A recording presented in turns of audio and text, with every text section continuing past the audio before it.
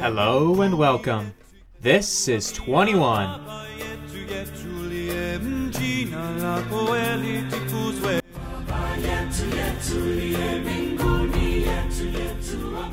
Episode 14.1. Bigger than the rest. You cannot believe what is in front of your eyes. You have heard of the magnificent temple, but it turned out to be one that needed to be seen to be believed. The year is 395 BC. You and your family live in the northwestern part of Anatolia, near modern-day Istanbul. For generations, your family has been planning to go see the new temple to the goddess of the hunt and fertility, being constructed many miles to the south, at the Greek city of Ephesus. But this plan has been put on hold as the temple reconstruction took longer than your ancestors anticipated. But finally, more than a century after the reconstruction began, you and your family are finally here.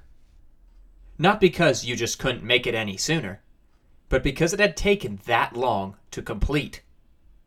The height around this temple was sky high. Anyone who was anyone in society had either been there already or was going to see it in the near future. This was something you did not want to miss. It's not like you had never visited or worshipped at a temple to a god or goddess before.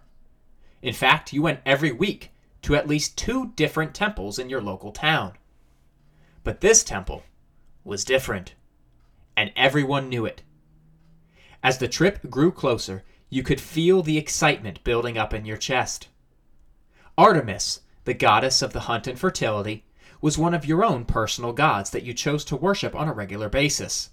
And this temple was her crowning glory. You couldn't focus on anything else for about a week before the trip. But finally, the dawn of the day of the trip came. You got up extra early to make sure the slaves knew what they had to do while you were away. You gathered up your family quickly and went down to the local dock. Even though the sun was just peeking over the horizon, you and your family were not the only ones there.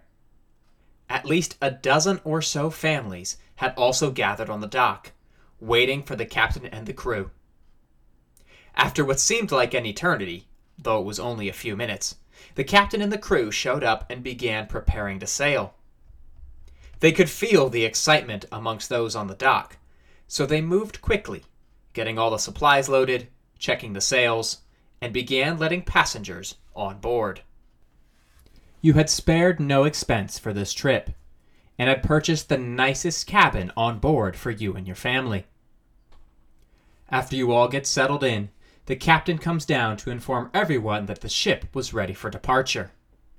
Finally, you think to yourself, I will witness what my ancestors were unable to, and start the tradition of a generational trip to see this temple. As the ship heads out, you can only imagine what you will see when you get to Ephesus. It is a fairly short trip down the Anatolian coast, and you reach the city within a few days. Even without departing the ship, you can see the top of the magnificent temple. It stands head and shoulders above every other building in the city. It's sparkling, almost as if it's made out of silver. As you disembark the ship, some slaves take your bags to the inn that you and your family will be staying at while you are at Ephesus. With that taken care of, you and your family head up to the temple immediately. Even while you are still a long ways away, you can't help but marvel at this enormous temple. It is substantially bigger than any of the other temples that you have been to. As you approach, you notice it's not just the size of the temple that catches your eye. The detailed carvings and friezes are amazing. The massive columns supporting the huge roof are intricately carved with scenes and friezes, all from stories of the Greek gods. You want to inspect each column, but as you enter the temple, something else catches your eye. A massive statue of the goddess Artemis herself. You stand there, staring, unable to move. Truly, you think to yourself, there are very few homes befitting of the gods. But this one is more than deserving. What you are standing in is one of the original 7 and the 14th wonder of the ancient world, the Temple of Artemis at Ephesus. Perhaps one of the largest temples ever constructed in history, the Temple of Artemis at Ephesus was truly a marvel of engineering and construction. But as always, before we go into the details of the wonder itself, context first. Ephesus was a small Greek town founded around 800 BC along the western Anatolian coast. I have a map of its location up on the website. Similar to other coastal towns like Halikarnassus, while being across the Aegean from mainland Greece, Ephesus was highly influenced by Greek culture, art, and architecture. Originally functioning like a Greek city-state, the city of Ephesus had a complicated relationship with the small neighboring kingdom of Lydia. Lydia attempted to conquer Ephesus a number of times, but were unable to do so. At the same time, though, the people of Ephesus adopted Lydian cultural elements into their own society.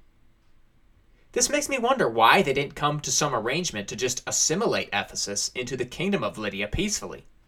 But who knows? Maybe they tried it. Maybe it was a pride thing. Anyway, I digress. It wasn't until the 6th century BC that Ephesus was finally conquered by the kingdom of Lydia. King Croesus conquered Ephesus from around 560 to 550 BC. But this conquest is also a bit complicated. It was less of a conquest and more of a forceful assimilation. There was almost no destruction of the city, and King Croesus immediately allocated funds to begin elaborate work projects in Ephesus, including the famous Temple of Artemis. I do also want to mention that the kingdom of Caria was a vassal kingdom of Lydia. If that kingdom sounds familiar, it's because it was the king of Caria, Mosul, and his sister and wife Artemis II, who built another wonder we have already looked at, the Mausoleum of Mausolos at Halikarnassus. As we can see from the wife of King Mosul, Artemis was a big deal in this area of southern Anatolia. But while this second temple of Ephesus gets all the credit, it was just that, a second temple. There were in fact 3 temples of Artemis built in Ephesus. We will look at the first 2 here and look at the third next week. There was a temple that was constructed sometime during the 8th century BC, so shortly after the city was founded. In fact, archaeological evidence suggests that there were multiple temples to multiple gods on the same site as the original Temple of Artemis. We know nothing about this original temple, though, including its fate. However, legend has it that all the temples of Ephesus were destroyed by a flood from a nearby river. When this happened, we will never know, or if this even happened, we will never know. But a flood is certainly plausible. Before we get to the construction of the wonder itself, there is one more piece that we need to look at: who the temple was dedicated to. The Greek goddess Artemis. She was the daughter of Zeus and the sister of Apollo. She was one of the 3 chief goddesses of Olympia, the mountain where the Greek gods lived. Artemis was the goddess of chastity, hunting, wild animals, forests, childbirth, and fertility. Her roots in the area around Ephesus ran deep. Worship of her was strong, committed, and intolerant of anything else. A definite cult formed around the worship of Artemis that differed from the way she was worshipped in mainland Greece. As this cult developed, they borrowed other aspects and qualities from other Eastern deities, such as Isis, who is considered the mother of all the pharaohs of Egypt. This association with other deities manifested itself in the way that the goddess was portrayed. Statues of the goddess from around where her magnificent temple were show Artemis covered in eggs, a reference to the fact that she was the goddess of fertility. None of the statues of Artemis from mainland Greece show this. But now that we know where and to whom the temple was built, we can move on to the construction of the wonder of the ancient world. Construction of the Temple of Artemis began around 550 BC, almost immediately after Ephesus's assimilation into the Lydian kingdom.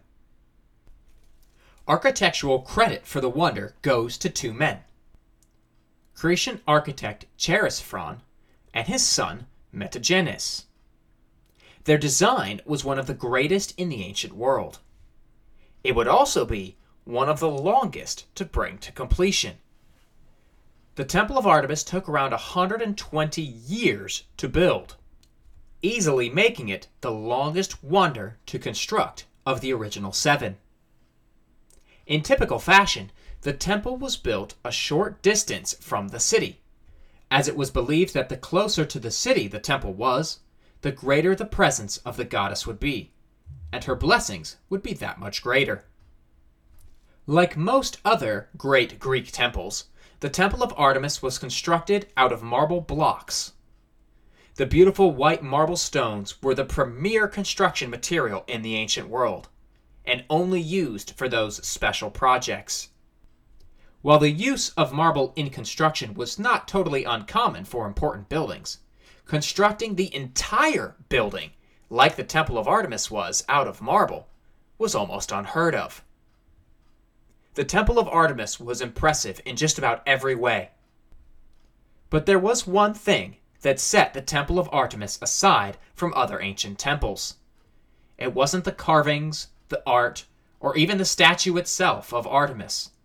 It was the temple's sheer size, which made it a wonder of the ancient world. According to Roman historian Pliny the Elder, the Temple of Artemis was a rectangular building measuring 129.5 meters, or 425 feet long, and was 68.5 meters, or 225 feet wide.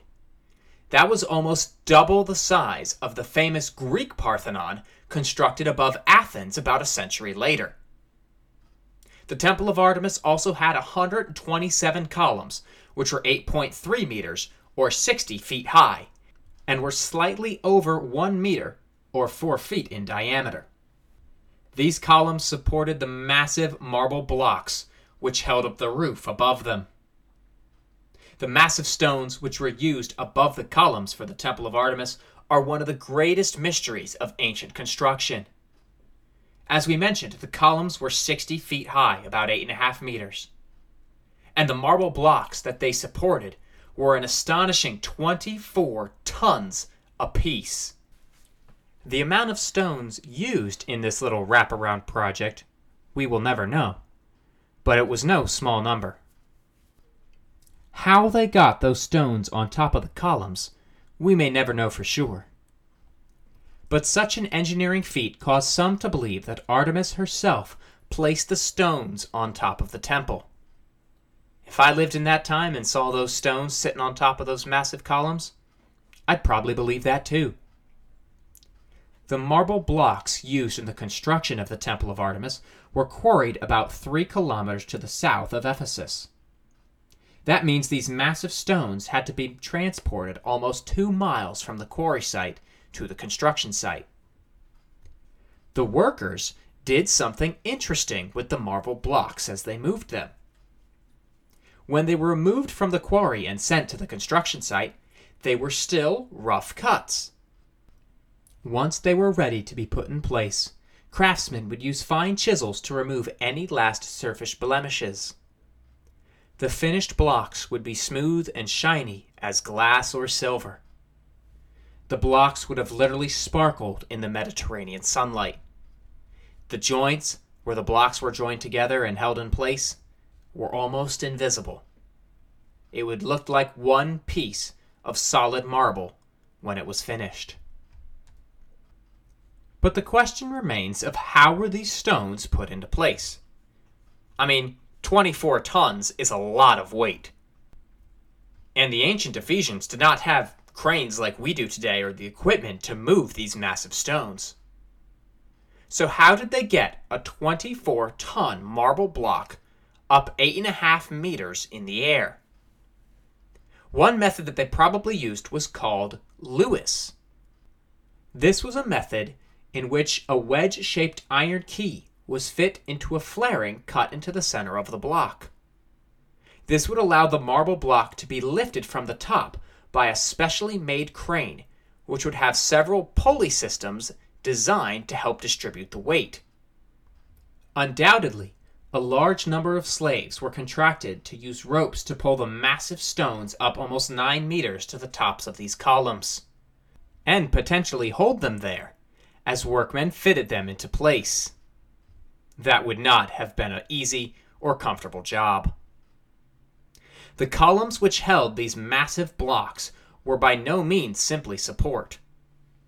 They themselves were decorated elaborately, with a number of them displaying friezes and scenes from Greek mythology.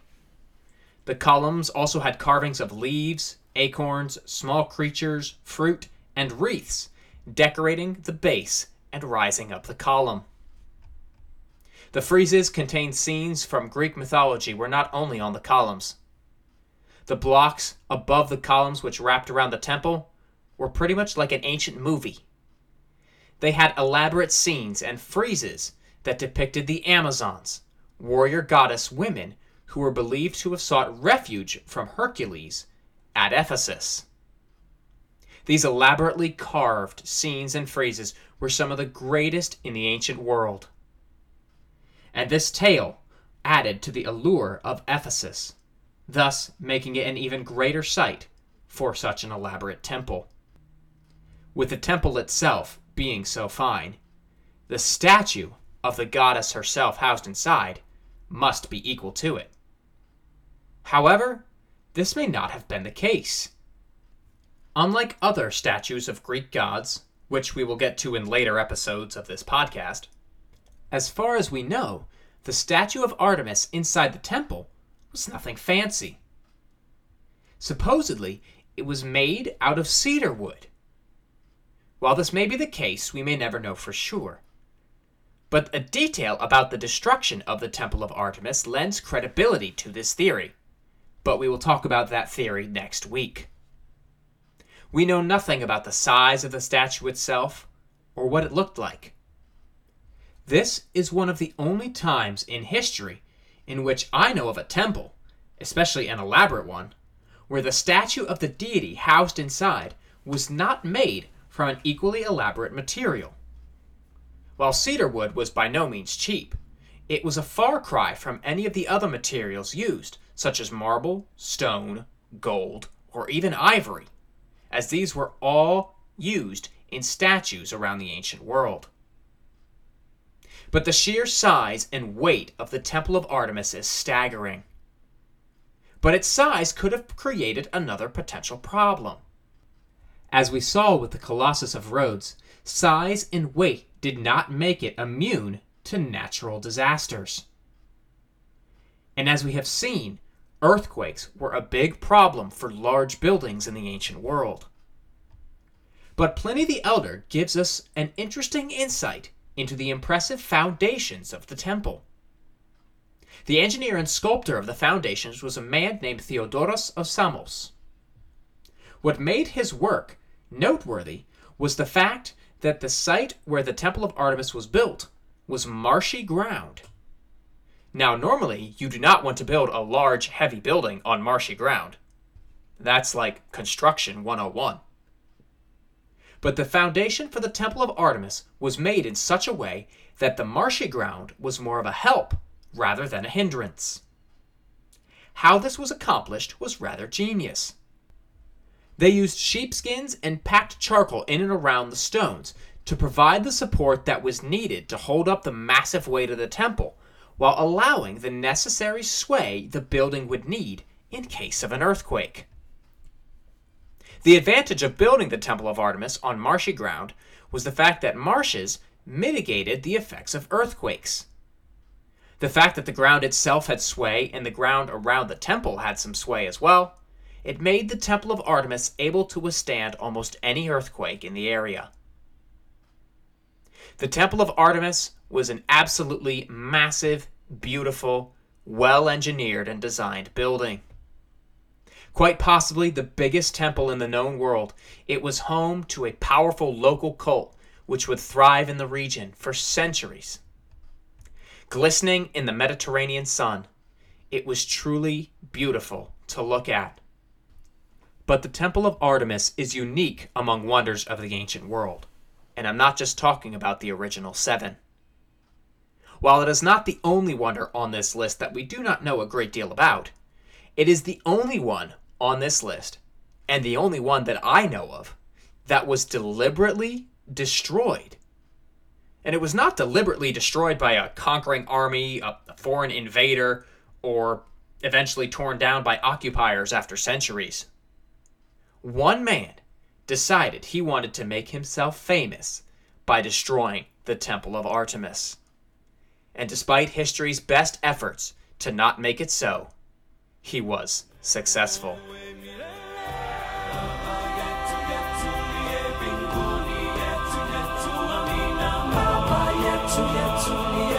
To